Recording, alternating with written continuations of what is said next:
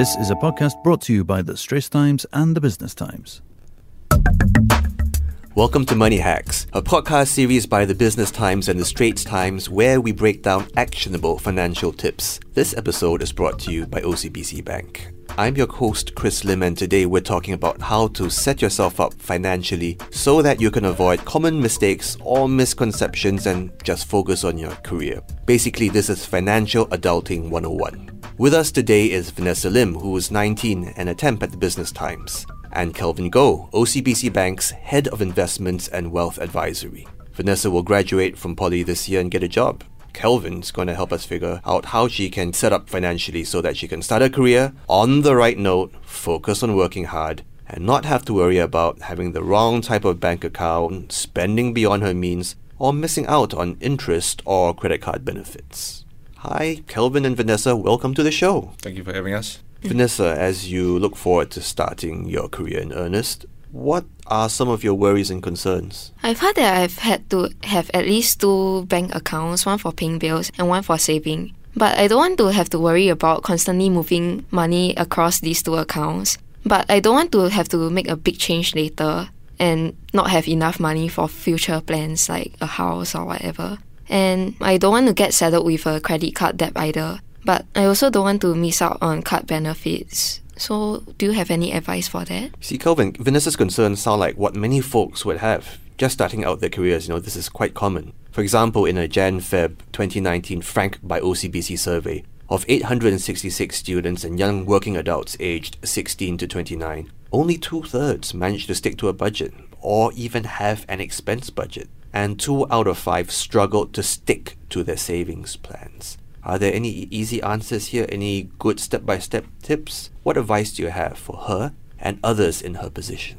Thanks for those questions, and I hear Vanessa's points as well. I think in this day and age, it's getting easier and easier to get into the savings habit. Although I have to say that with a lot of things which are going on online right now, the incentive to spend is also very high. But one thing at OCBC that we try to inculcate is, in terms of the savings habit, one tip that I can actually suggest is automate a lot of these savings plans. And what do I mean by that? If you can designate a certain date, whereby if you know that money inflows are indeed coming in, and you set a date by which money can then be put aside for saving purposes, I think that will actually be the best bet. Simply because you're paying yourself first, you're paying yourself into another account, separating a sum of money before you decide to spend the rest of your money. I think that's one of the best ways to start getting into the savings habit. And with all the tools that we have online, you can actually set a date, you can set it just after times where major inflows of money is coming in, and I think that'll be one of the best bets to get things started.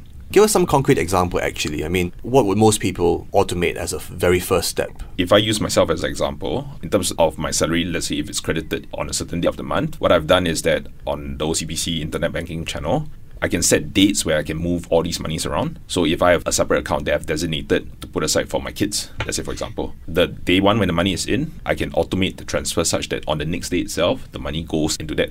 So I think it's one of the most cleanest and effective ways because, again, back to my point, you are paying yourself first, you are setting aside a sum of money, not at the end of the month, in which case there could be other concerns as to whether or not do I have enough monies left. You're prioritizing your saving goals first, and you're paying yourself at a time where you have those inflows, so much so that you have less worries down the road as to, do I have enough money at the end of the day? So again, back to my point, it's all about inculcating that habit. And the best thing about having it automated is that you don't have to worry too much about it. It will just continue for the next few months, next 1 year, and before you know it, it becomes second nature. Right now I have 2 accounts, but do you think I can stick with one bank account, such as OCBC 360, even after working for a few years without losing out on perks like good interest? Well, yes, you can stick to the OCBC 360 account. So OCBC 360 account is meant to deepen our relationship with our clients. So essentially, the more transactions that you do with the bank, the more you will earn in terms of interest. Now, to the point with regards to savings, if you were to increase your balance in the OCBC 360 account, that will also give you some form of incremental in terms of the interest. So to my point, if you were to increase your account balance by $500, at least as compared to the previous month, for the first 35,000, you get 0.3%, and for the next 35,000, you get 0.6%. Okay, and we also have what we call a boost component. If you increase your account balance from the previous month balance, that's just being add on to my previous point, you will get an additional 1%. So to these points, as long as you are consistently saving and increasing your account balances with regards to the OCBC 360 account, you will derive a higher interest, and I think that's to your advantage. Subsequently, down the road, then yes, we do have other accounts that you can also consider should you choose to actually put aside. But I think as someone who is starting out per se, you can use the OCBC 360 as your main transactional account. Down the road, where other needs or other more specific needs that you want to do, then yes, you can also look at some of these accounts as well. So basically, bank and earn accounts such as OCBC 360 are a good starting point for someone beginning their career and can grow with them. Yes, and we also want the bank to grow with our clients as well. Now, if you like these tips so far, do subscribe to Money Hacks on Apple's podcast app, Google Podcasts, or Spotify, and like us and rate us. Now back to our conversation with Kelvin Goh from OCBC Bank and Vanessa from the Business Times, where we've been talking about Financial Adulting 101. So, Kelvin, the last thing I want to do is end up drowning in credit card debt when I'm only starting my career. But I've heard that paying cash for everything means you miss out on perks. How do I stay prudent without missing out? Credit cards, they do have their pros and cons as well. Used wisely, a credit card can be a very, very efficient tool for managing your spending. You are absolutely right. There are a lot of perks that can be used when I spend on the credit card. So take, for example, I can do it on cashback. I can use it for air miles, which is quite a popular thing to do. And a tip that I think that one should be mindful of, especially when you're making installment payments, is that you should at least ensure that you have sufficient resources in place to pay off your, not only on the monthly rollovers, but also for the full sum of expenses incurred. And why this is important is that you do not want to run into a situation whereby you roll over on your monthly credit card debt. That presents another set of problems because you'll be incurring credit card charges as well, and that could be quite expensive. I guess one of the main things when it comes to credit card spending is to manage or to know for yourself how much that you can and willing to spend. So one practical tip that I can suggest is to set a credit limit on your credit card. So by knowing what is the amount that you can spend on a monthly basis, putting that as your limit per se, you won't run the risk of overspending. I also just want to also add on to my previous point with regards to the OCBC 360 account. So while the bank always encourages our clients to plan prudently and to make sure that they spend wisely, credit card spending is also one of the components with regards to the OCBC 360 account. So on the assumption that you have, let's say, the first 35,000 in your account balance, you will get 0.3% if you spend at least $500 on OCBC credit cards. For the next 35,000 in your account balance, you actually get 0.6%. And I think that's back to the point. By using a credit card, it's also one of the more efficient ways to spend rather than using cash, because these are things that you would not necessarily get if you were just to spend cash by itself. Sounds like there are 2 points here. One is that a credit card shouldn't be used in lieu of being able to actually afford something. Yes. Yeah. It's a payment method, and then a very efficient payment method, but it's not a backdoor to overspending. Yes. But depending on what kind of bank account you have, the right credit card and the right bank account means that interest tiers maybe can grow with you when you're ready to take on larger financial commitments. That's absolutely right, Chris. Yeah. Mm-hmm.